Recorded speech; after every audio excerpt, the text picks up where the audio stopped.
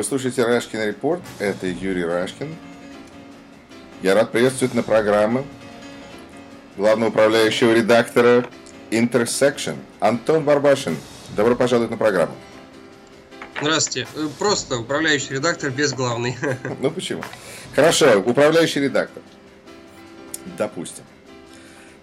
Посмотрим на главные новости. Я думаю, с чего бы надо начать. Наверное, можно с тем же успехом начать с главного убийства недели. Убийство недели.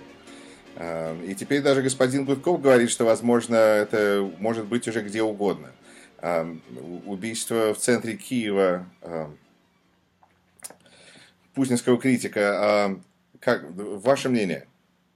Ну, смотрите, я думаю, для начала нужно сказать, что если мы говорим «убили путинского критика», то это просто совершенно нечестно по отношению к тем критикам Путина, тем оппозиционерам или журналистам, которых действительно убивали за их убеждения. То есть вы не согласны сразу с Moscow Times, вы сразу не согласны с ним, потому что я зачитал то, что было написано у них, правда, по-английски. Ну, это просто как бы это не полная информация, это не вся правда, потому что этот человек был вполне... Во-первых, нужно сказать, убийство в любом случае подобное, и вообще любое убийство – это абсолютно ужасная вещь, но в данном случае нужно просто сделать заметочку, что этот человек был абсолютно системным, был депутатом Думы 6-го созыва. Это человек, который радовался присоединению Крыма, но по каким-то причинам он решил, что все это не может продолжаться дальше, он уехал в Украину и вдруг стал и превратился в критика путинского режима. То есть для режима как раз это предатель. И в этом, я думаю, собственно, главный смысл и главная, может быть, тайна кроется этого убийства. Одно дело постоянный последовательный противник, да? Другое дело человек, который был в системе и вдруг, ни у кого не спросив разрешения, решил уйти. Опять же, пока нет достаточного количества информации, чтобы утверждать, что именно это произошло, но со стороны выглядит, как будто, как система это понимает, предателя застрелили в центре Киева. А почему это важно? Потому что любой другой человек внутри системы в российской, который мог думать о том, что он может также уехать и кричать о том, какой кровавый там путинский режим, да, и заработать тем самым себе позитивные очки, прекрасно должен понимать, что, ну, вот, видимо, как сказал Гудков, что могут достать хоть где. Да, господин Вороненков, я, так сказать, не был слишком знаком с его фамилией до этого момента, но последние несколько месяцев он набрал себе новой известности. И явно система, вы правы, система не выдерживает. Но тут, как бы, мне кажется, как говорит Шендерович, уже даже дело репутации. В том смысле, что репутация у российского государства такова, что плюс, кажется, на человеке уже нашли ID там, Нацгвардии. Хотя, в общем, ситуация выглядит предсказуемо. Вы считаете, какой эффект, вы думаете, это произведет? Вы думаете, действительно люди не выйдут на протесты Навального? Вы думаете, люди не... Как это может повлиять на ситуацию? Все такие удары? Не, я думаю, во-первых, это вообще никак не связано с Навальным и тем, кто собирался выйти на его протесты.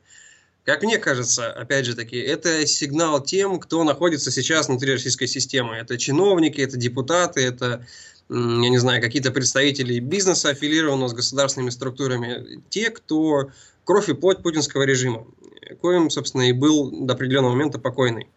А сигнал заключается в том, что, ну, либо вы, соответственно, сидите молча, и вы живы, и продолжаете вкусно кушать там, и ездить или не ездить за границу в зависимости от вашей должности, да, либо, соответственно, вы можете рискнуть своей жизнью, если захотите выйти из игры и рассказать какую-то правду или просто даже критиковать Путина и всю эту систему. То есть, ну, я даже не помню конкретную цитату, но кто-то, по-моему, из журналистов приводил о том, что Путин не один раз говорил о предателях как таковых и о своем отношении к предателям. Я не знаю, может быть, здесь все-таки его играет профессиональное прошлое, но отношение к предателям, как он их понимает, у него, мягко скажем, крайне отрицательное. Ну вот тогда у меня к вам такой вопрос. Если вы говорите, что это предательство и месть, как бы реванш, не знаю, это главное, что вот это произошло, насколько есть же другие критики режима, которые продолжают существовать, там Илья Пономарев,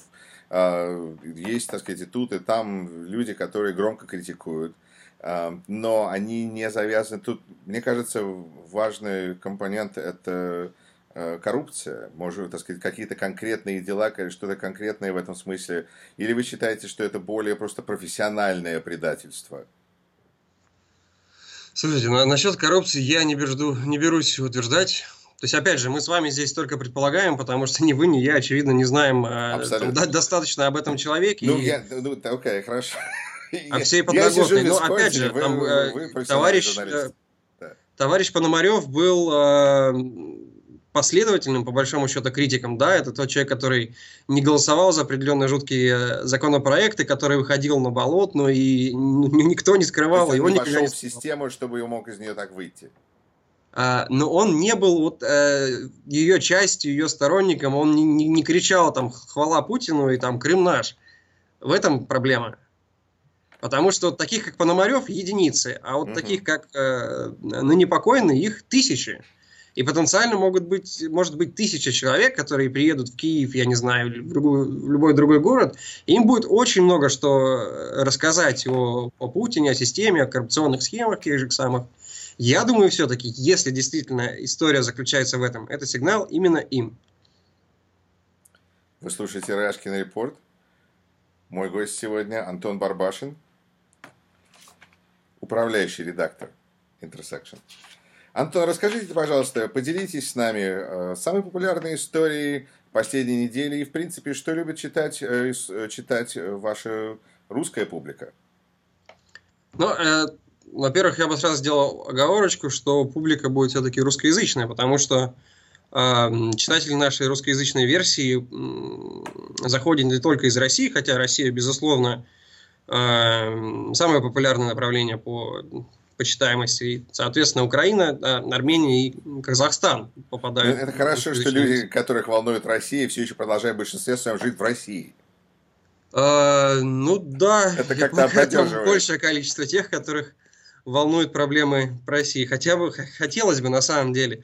Но вы знаете, опять же, тут очень сложно какую-то определить такую формулу, которая бы объяснила, какие материалы будут читаться, какие нет. Это все зависит на самом деле от, с одной стороны, попадания в информационный поток.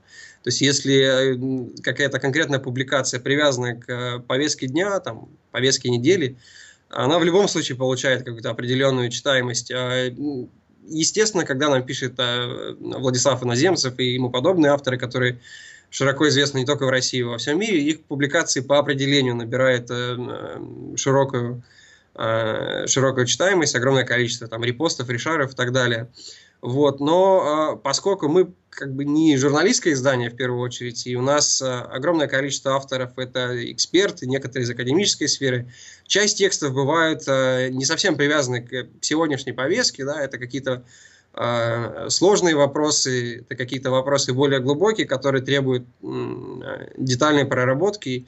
И тем не менее, они тоже находят свою аудиторию. Может быть, она не всегда такая большая, как нам бы хотелось, но зато это всегда качественная аудитория. Это люди, которые уже знают, о чем они читают, просто они хотят получить более детальную, более информированную, взвешенную позицию. Вы считаете, что в этом смысле интернет – это как бы гетто для свободной мысли или это более инкубатор? Нужно начать с того, что не интернета практически не существует для свободной мысли в России. То есть есть ряд печатных изданий, которые можно назвать умеренно свободными или вполне свободными, я не знаю, там типа «Ведомостей», но те же «Ведомости» в России издаются для тиражом плюс-минус 20 тысяч экземпляров, то есть это по определению очень ограниченная аудитория. На ТВ, естественно, за исключением «Дождя», никакой свободы не существует, поэтому у вас по большому счету нет и выбора, либо в интернете, либо у вас, наверное, не существует в принципе. Это возрастное? Интернет? В России? Нет, уже давно нет. Окей. То есть люди всех возрастов уже ушли в интернет, и кроме интернета, если... То есть вас это как бы не лимитирует в этом смысле, потому что вы все равно в состоянии достичь своей публики, потому что интернет это как они берут всю информацию, ваша публика берет информацию. Да, в любом случае. Но опять же, тут просто вопрос, на самом деле, тут нет особо вариантов выбора, потому что либо это происходит в интернете, либо этого просто не происходит, потому что, банально вопрос невозможности издания, либо какого-то печатного издания, либо тем более создания ТВ-продукта в России, это просто по политическим причинам практически исключено. Не говоря уже о финансовом компоненте, который тоже имеет немалое значение. Издавать газету или тем более журнал крайне затратно, практически невозможно на этом заработать деньги, поэтому для нас единственный вариант существования – это интернет, безусловно.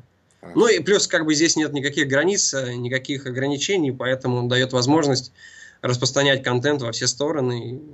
Был бы интерес, а он, слава богу, есть. Хорошо. Антон, тогда вопрос такой.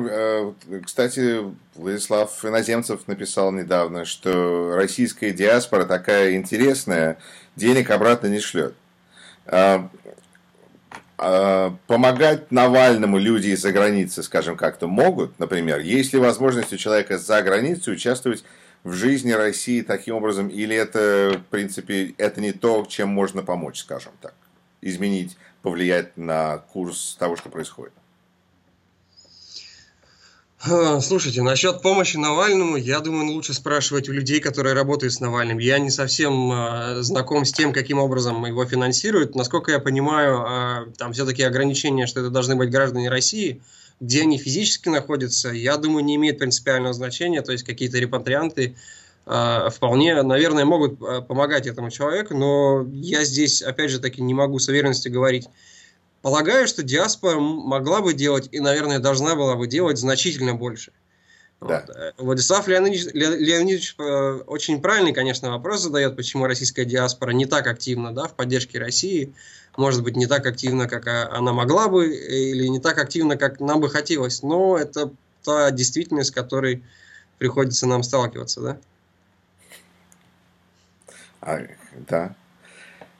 Ну что ж, вы слушаете Рашкин Репорт. За микрофоном Юрий Рашкин.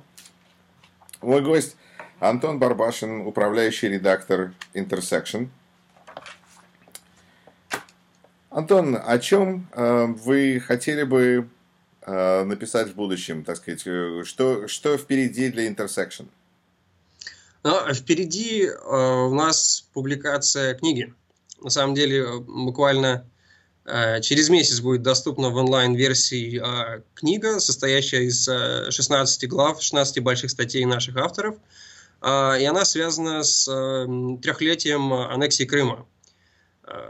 Соответственно, Intersection усилиями наших авторов попытался проанализировать разные стороны российской действительности, будь то некоторые аспекты ее внешней политики, проблемы экономики, проблемы социальной сферы, вопросы миграции, антиамериканизма, пропаганды, информационной политики. И мы очень рады, то, что мы наконец можем представить такой более уже увесистый продукт. И также надеемся, что он привлечет большое внимание.